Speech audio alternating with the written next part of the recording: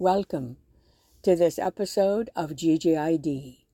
Today, race and forensic anthropology. Changes in forensic anthropology are blowing away myth about race. It's a rather new field, began in 1903, but the foundation laid by Alois Hrdlicka were faulty. He was a eugenicist who looted human remains in his search to classify humans into different races based on appearances and traits.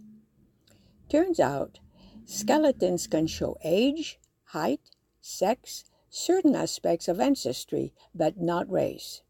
That is because it is not possible. The skull can be more telling, and for a while there was a trait called a post-pragmatic depression, which forensic anthropologists thought was only among those that they called Negroid.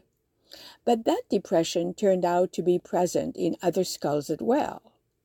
Since 1903, there has been a series of steps, each a step forward, to debunk the myth of race. The four racial groups Hrdlicka was eager to find made way for the concept of ancestry. But that proved to be inadequate. For example, the skulls of Panamanians is distinct from those of Colombians, and that is due to the history of slavery and intermarriage. The preferred term now is population affinity, but it is still a controversial subject, and not all forensic anthropologists agree to go with population affinity, at least for the present. One of the issues in finding the right terminology is what is deemed as possible mindset associated with police departments. Since forensic anthropology deals with crime, contacts with police is part of their work. Police departments tend to prefer more categorical classifications.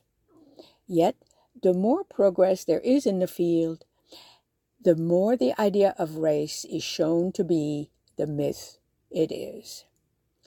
Thank you for listening, and until next time, let's make sure that we notice all that's good out there.